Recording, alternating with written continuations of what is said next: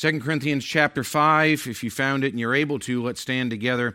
We'll begin reading in verse number 14 and read down through verse number 21.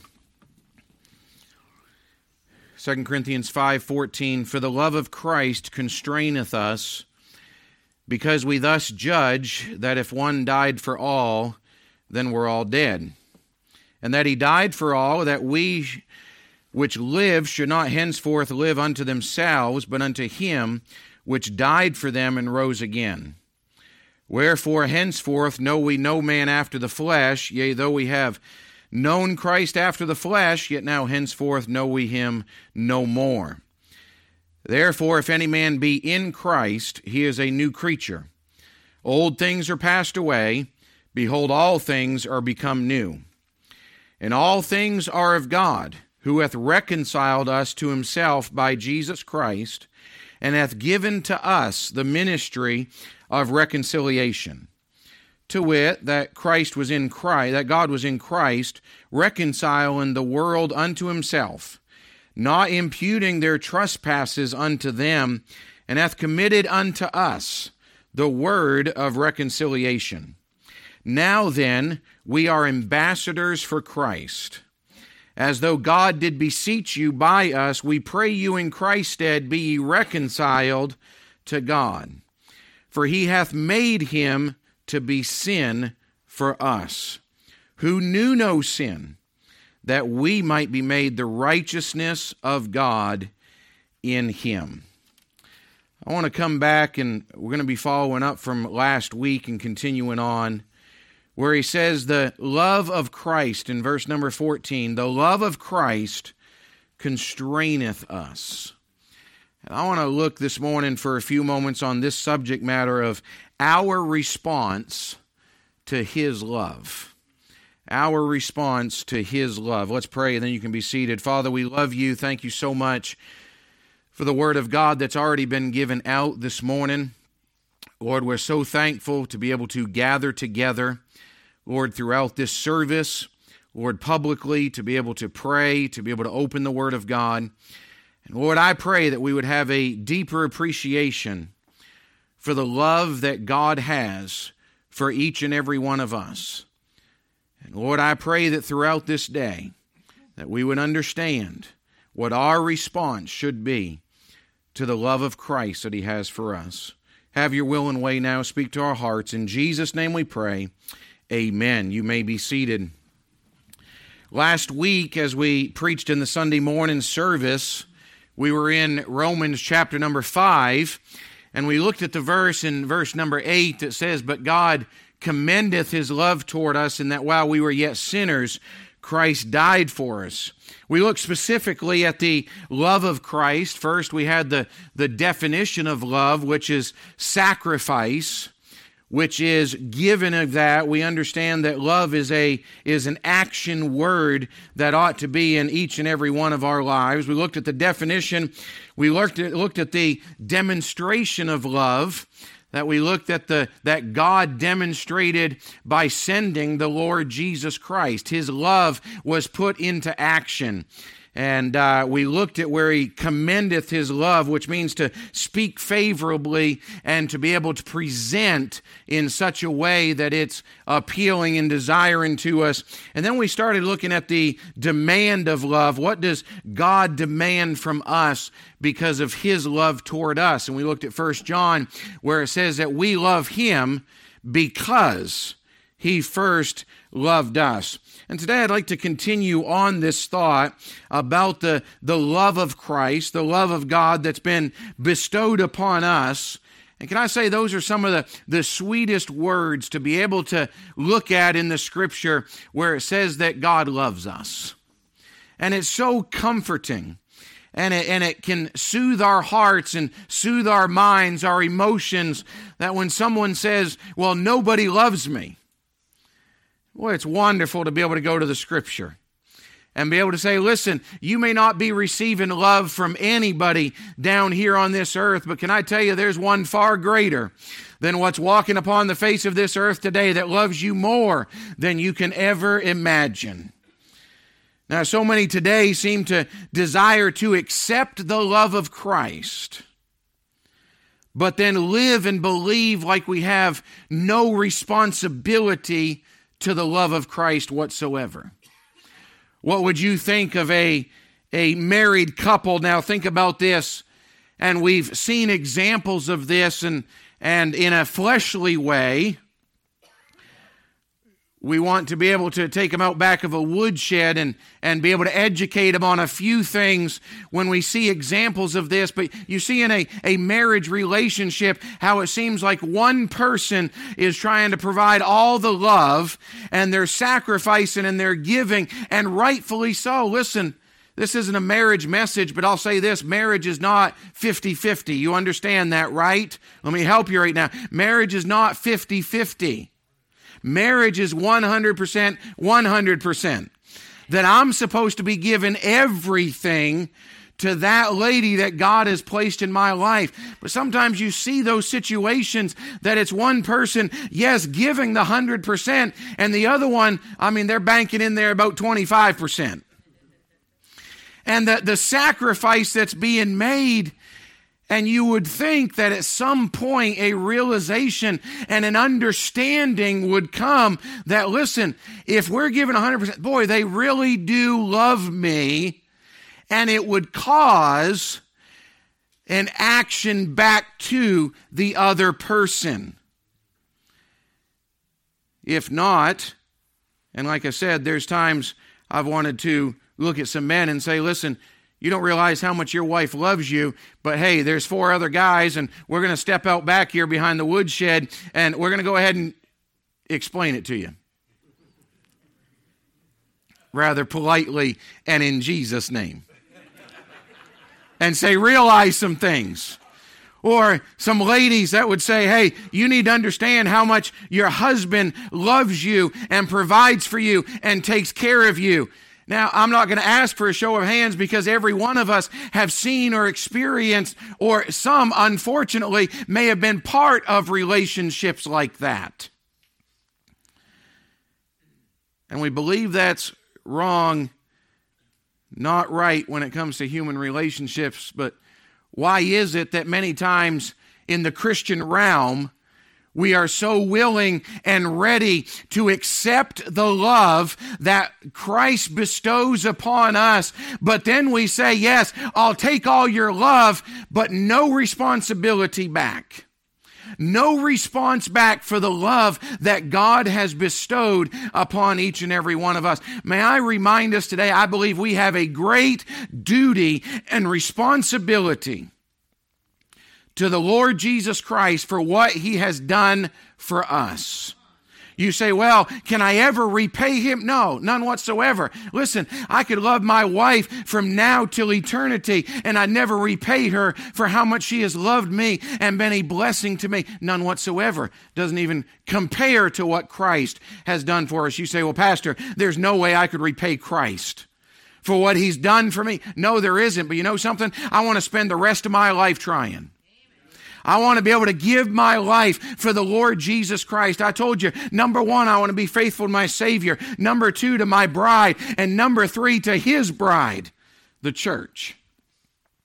And what is our response to His love? Now, when we get here to 2 Corinthians chapter number 5, and we read in verse number 14, for the love of Christ constraineth us. And some may say, well, that means to choke off, and that means to hinder and to hold back. No, you got the wrong definition for constraineth.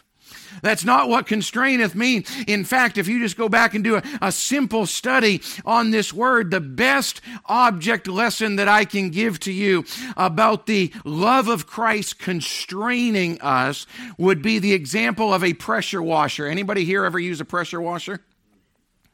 I love watching those videos where someone turns on a fire hose and they're not ready for it.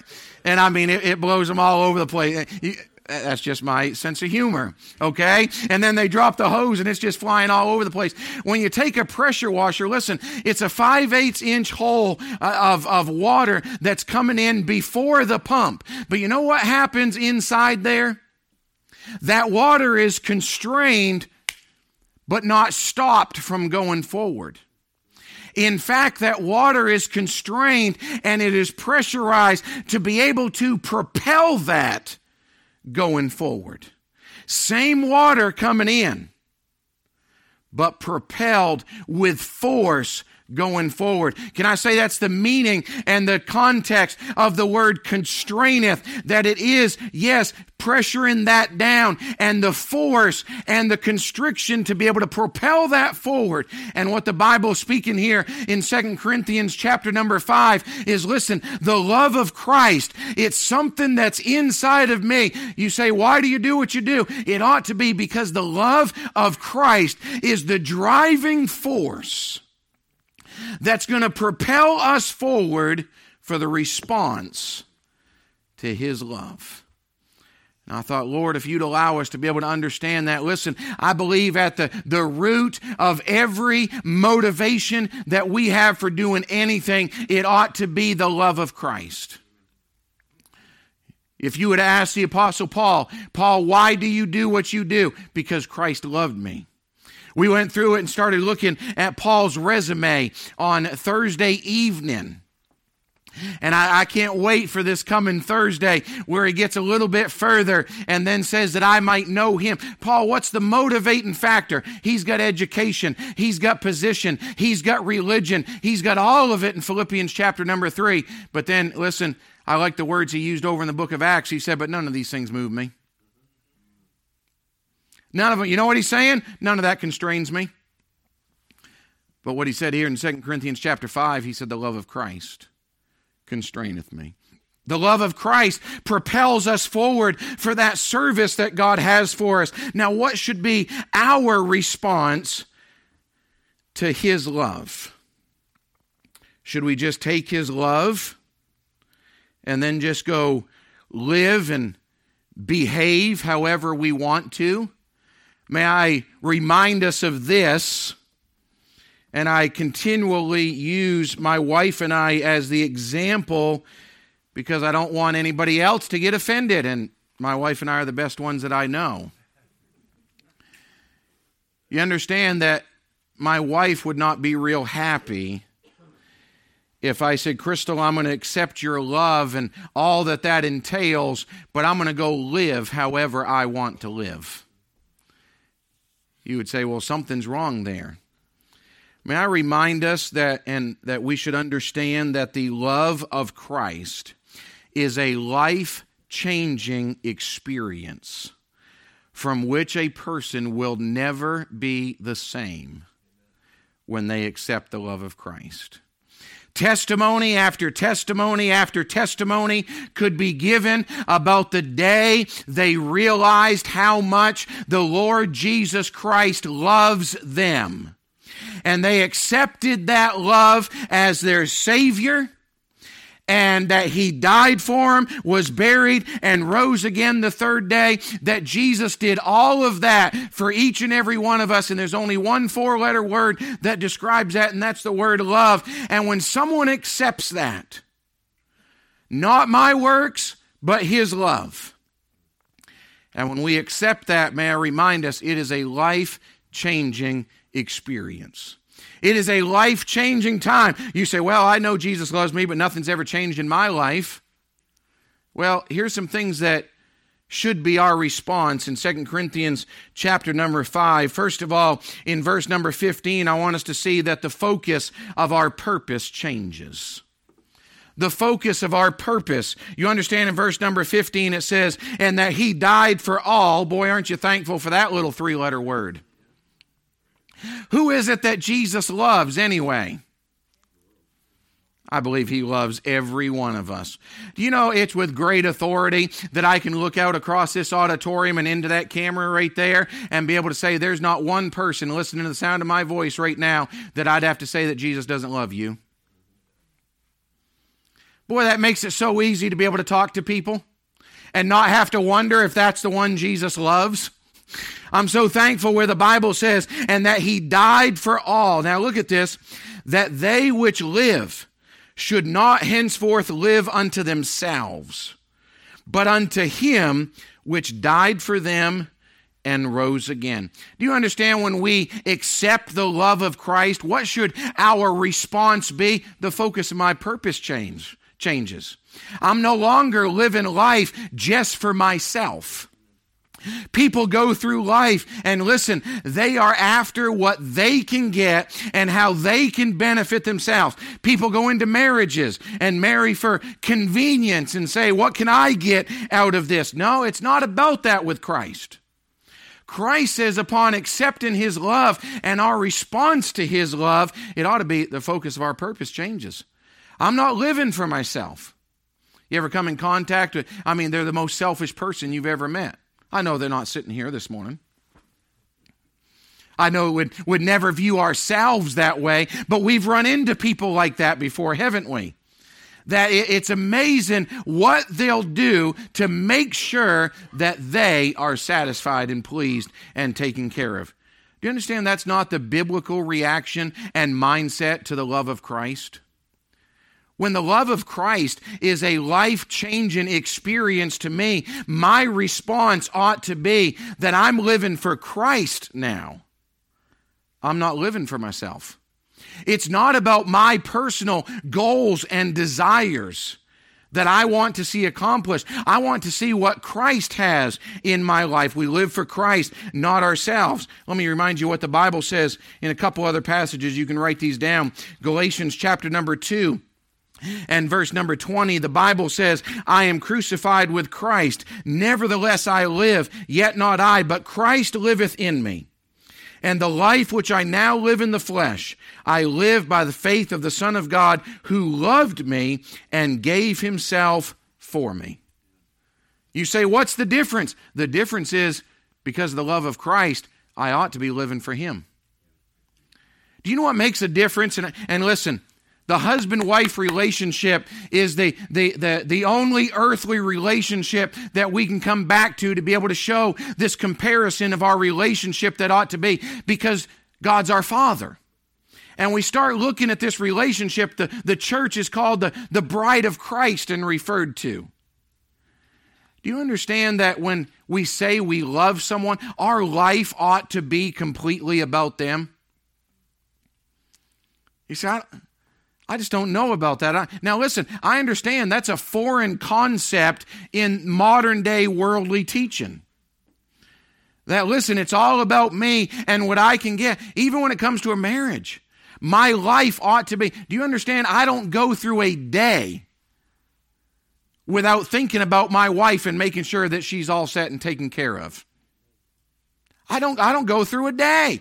You say, why? Because listen, at the drop of a hat, and if I need to, I'll buy the hat, drop it myself. I need to make sure that she's taken care of. Can I let you in on a little secret? There may be some times that I may be asked to do something, and I say, I'm already scheduled during that time. You know what, sometimes, and listen, it's not all the time, but I'm just giving you a little insight. Do you know sometimes that scheduled is I'm just going out and taking care of my wife. And we're going to go out and grab a coffee and a tea, or we're going to go out and grab a supper together, or we're going to go spend some time together, because my number one responsibility, listen, this side of our Savior is making sure my focus is on her and that she's taken care of. Now, what about in our life with Christ? When we accept the love of Christ, our life ought to be for Him. How dare we say, Christ, I know you died for me. I know you were buried and you rose again. I know all that and I accept that. Now leave me alone and let me live my life. Boy, that's a great wedding vow, isn't it? My dearest Crystal, I know you're sacrificing everything for me. I know you're giving up and you're gonna do your best to be able to provide for me and to be able to help me and to be able to come alongside of me in all that God has for us. And I thank you so much for it. Now put this ring on the finger and I'm going to go live my life now. You say, Pastor, that's ludicrous. It really is. But our proper response to His love ought to be, listen, we no longer henceforth live for ourselves, but we live unto Him. He's the one that loved us and died for us. That our life ought to be about Christ. Paul said it again in Colossians chapter number 3. I'll read this.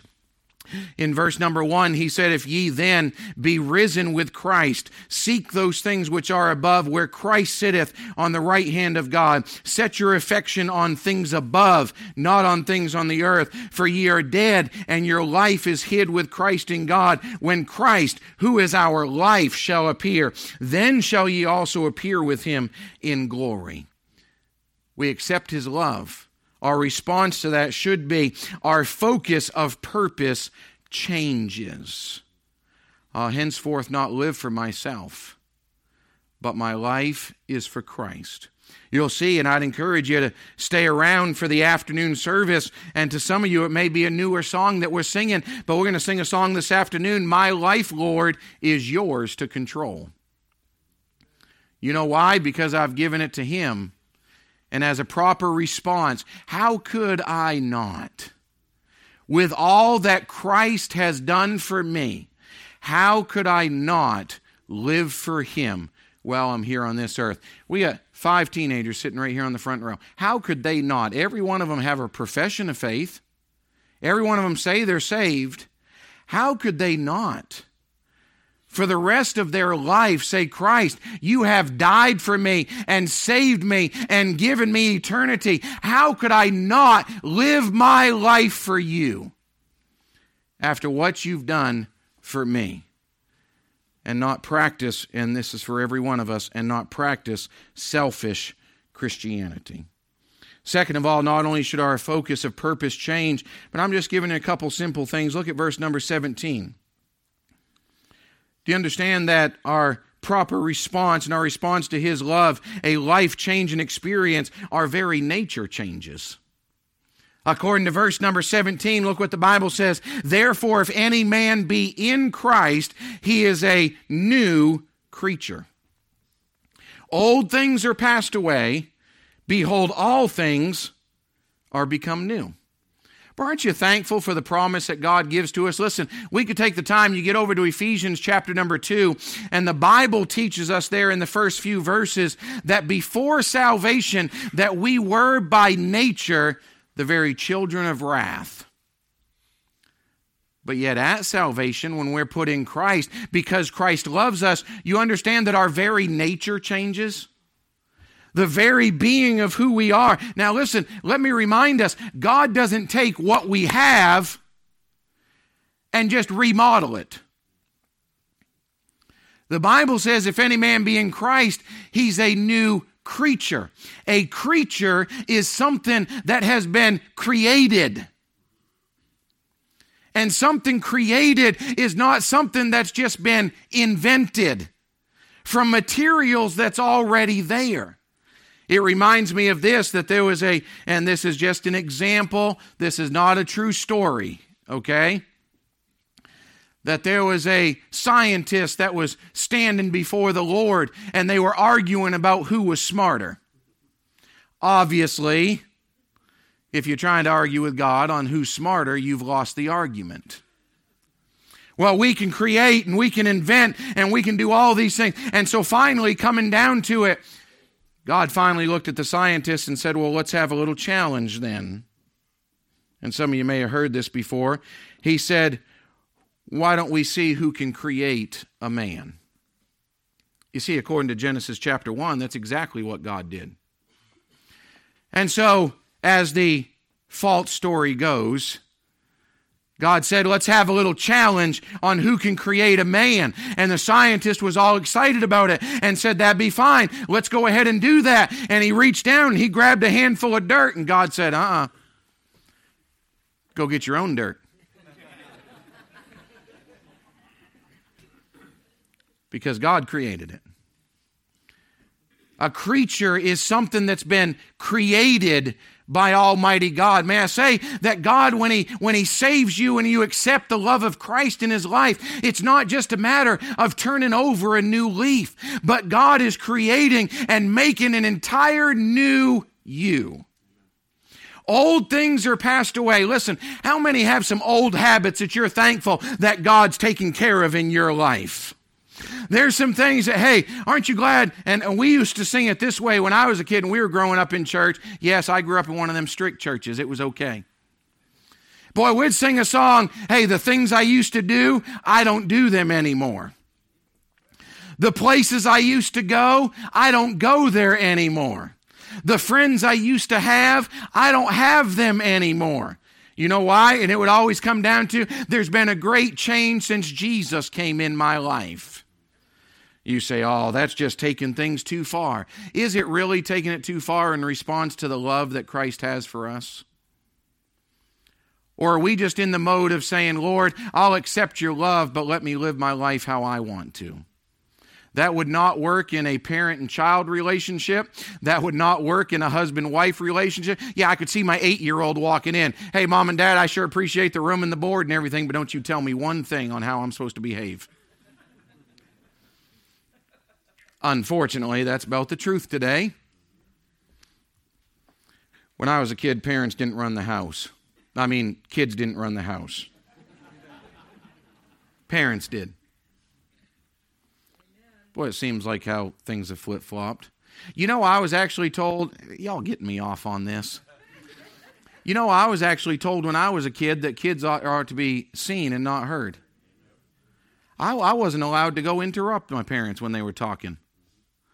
I didn't see where that rule changed. I have to go back and read the updated manual or something like that. But it's amazing. We wouldn't even think of any sane adult. We wouldn't even think about an 8 or a 10-year-old, let alone 13 or 15-year-old coming up saying, listen, give me all the blessings, but don't you tell me one thing what to do. I'm going to live my life how I want to. You know what I'd be saying? Yeah, go pay rent down the road somewhere. But yet with Christ, listen, He's so desiring our very nature changes. You say, well, I've accepted the love of Christ, but nothing's changed in my life. I wonder if you've accepted the love of Christ according to the Scriptures. Because the Bible does say, if any man be in Christ, he is a new creature. Now, I'm not saying everything changes overnight. Wouldn't that be a blessing if we accept Christ and all the bad habits and all the desires and all the thoughts? Boy, that just changed right now. No. We talked about it in group this morning, our connection group downstairs with young adults. Listen, there's people right here, you still struggle with things from your old nature. That sinful man, that sinful nature that's in every single one of us. But you know something? God's still working on it. And I'm so thankful. Listen, our very nature changes, and some can testify maybe a little bit more than what I could. I was saved as a 5-year-old. I could take you right back to the room right now. I don't think they've torn it out of the church. Right back to the room right now where I knelt down as a 5-year-old boy and asked the Lord Jesus Christ to be my personal Lord and Savior. Remember it like it was yesterday. You say, what changing did you have to do as a 5-year-old? I had to be nicer to my sisters. When you got 3 of them, it's just tough. It's just hard. And I say this, every one of us know that God's working on things in our lives. That's the response to the love of Christ. Is our very nature changes. You say, I just don't want to do that. I heard someone say this. They were a drunkard, an alcoholic, and he said, I drink constantly. And he said, I accepted the love of Christ one day. And he said, come that next Friday night, he said, I walked into that same bar. He said, I sat down on the same stool. He said, I ordered the exact same drink and it was set in front of me. He said, I picked up that glass. He said, boy, it just didn't taste the same. He said, I put that down. He said, I walked out of there. He said, never been the same since. Now, praise the Lord for it. He said, now, he didn't understand what was taking place. He went in and he started talking with someone, and the pastor said, well, there's a reason for that, okay? Bible says, if any man be in Christ, he's a new creature. Old things are passed away. Behold, all things are become new. It's not going to be the same desires. It's not going to be the same friends. They're just going to drag you down. Our very nature changes because of the love of Christ. But then can I give us this, and I'd love to be able to take about another 45 minutes and preach on this right here. Starting in verse number 18, I want you to see this. In verse number 18, look at this last word. Last 3 words, we'll start with that. Ministry of reconciliation. Verse number 19, It says, word of reconciliation. And then in verse number 20, the last three words, reconciled to God. Can I remind us that our response to His love is that our representation of life changes? Now, what he's speaking of here as we look at this is that God, through the Lord Jesus Christ, we've been reconciled to Him. That Jesus, listen, when we're born and we have the sin nature, the Bible teaches us we are separated from Almighty God. We cannot get to God in and of ourselves. There's no good work that you're going to be able to get there for, okay? You can stretch as far as you can and try to reach God. You're not going to be able to reach Him. Can I say God took the first step in reconciling man to Himself, and that was through the Lord Jesus Christ. By the Lord Jesus Christ dying on the cross, being buried and rising from the dead, He paid our penalty. That which separated us from Almighty God was now gone. That wall of petition between us had been torn down. Now we're reconciled to Him through Jesus. But can I say this? Jesus is in heaven today. Bible says He's seated at the right hand of the throne of God, and He's still there. Listen, He makes intercession for us, which means He's pleading and interceding on our behalf. Guess who has the ministry of reconciliation? Bible says that ministry's been given to us. Do you understand that all around us, that there's people that we see on a daily and a weekly basis that are separated from Almighty God?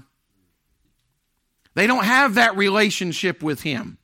They don't understand the love that Christ has for them. But now the Bible says that He's committed unto us the word of reconciliation.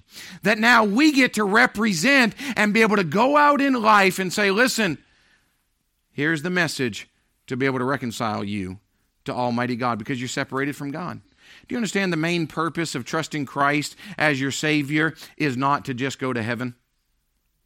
Now that's a fruit of it. That's a great blessing and benefit of trusting Christ. But the number one reason for trusting Christ and accepting His love is because we're separated from Him. And what Christ did is the only way for us to be reconciled to God. And we've been given this word of reconciliation that with great hope and anticipation, I can talk to anybody I come in contact with and say, listen, sin has separated you from Almighty God. But there's hope. There is a remedy for it and be able to give. Listen, it's not just the word of reconciliation that man can be reconciled to God, but he uses this statement here in verse number 20. Now then, we are ambassadors for Christ. Do you understand the term and the work and the representation of an ambassador? An ambassador, when they are living in a foreign land, they are not there whatsoever to represent themselves, to have their own thoughts, their own desires, and their own goals. They're not there for that. They're not supposed to be anyway, okay? Can I say a true ambassador, they're only there for one purpose, to represent the homeland. And to represent that one and that entity that has sent them over there. If we have an ambassador in a foreign country, listen, they are not there to represent their family. They are there to represent the United States of America. That's why if our country has an ambassador, now the Bible uses that same term and says that we are ambassadors for Christ. You know what that means? We're not here to represent ourselves. We're not here to be able to say, well, this is what I think ought to be done. No, none whatsoever. Everything that's done is from a word of a higher power. Someone who's seated a whole lot higher than us, none other than God Himself. We are ambassadors for Christ. Do you know why it says we're ambassadors for Christ? Because Christ isn't walking upon the face of the earth right now. No matter if anybody comes up and says, hey, I'm Jesus Christ. No, you're not. Okay, I'm sorry to burst your bubble right now. You're not. In fact, Jesus warned about it. If someone out in the desert says, hey, Christ is out there, don't go running out to the desert, okay? He's not there. The Bible tells us that Jesus is in heaven. He's not here on this earth. But guess who we are? We're His ambassadors. We're His ambassadors to be able to proclaim His message, His will, His desires to those that we come in contact with. You say, well, I don't know about that. That's a proper response to His love. You say, well, how much am I getting paid for being an ambassador? Well, is eternal life enough? Okay, that sounds pretty good, doesn't it? What about eternity with Jesus? Not just living forever, but what about eternity with Jesus? What about that city of Jerusalem we read about over in Revelation? I mean, get to walk on a street of gold? I mean, oh, that's nothing. What about all them in my Father's house are many mansions? What about reading about all of that stuff? You say, where's my pay? I want it right now. No, you just have to wait a little while for it. But I will say this, I'm glad He dropped some handfuls on purpose right now while we're here too. Well, I'm so thankful for the blessings that God bestows upon us, the ability to be able to serve Him. And listen, you say, why should we do it? Simply because of His love for us. Why should I love that person? Because He loves us. Why should I serve Him? Because He loves us. It's the love of Christ that constraineth us. It's the love of Christ that ought to be our motivating power each and every day of our lives to be able to continue on for the Lord. Our focus of purpose changes. Listen, I'm not to be living for myself. I'm to be living for Christ. The very nature of who I am ought to be changed. And then how I represent. You say, why should we do all this? How does this all happen? Can I just close with this? Verse number 21. Here's your why again. For He hath made Him to be sin for us, who knew no sin. Well, you talk about one phrase that describes the love of Christ. He was made to be sin, who knew no sin. So if you say today, well, Jesus was just a sinner, just like everybody else was, listen, that's not Bible. It's not Bible. Our life is not our own. To live and do as we please, if we've accepted the love of Christ, then it is a life-changing experience and will impact not just your life, but the lives of others around us. What difference, let me ask you this, what difference has the love of Christ made in your life? Our response to His love, it's a life-changing experience. And I wonder if we're to live our lives on a daily basis, living like He loves us. Living like we've accepted that. Living like it's a changed life.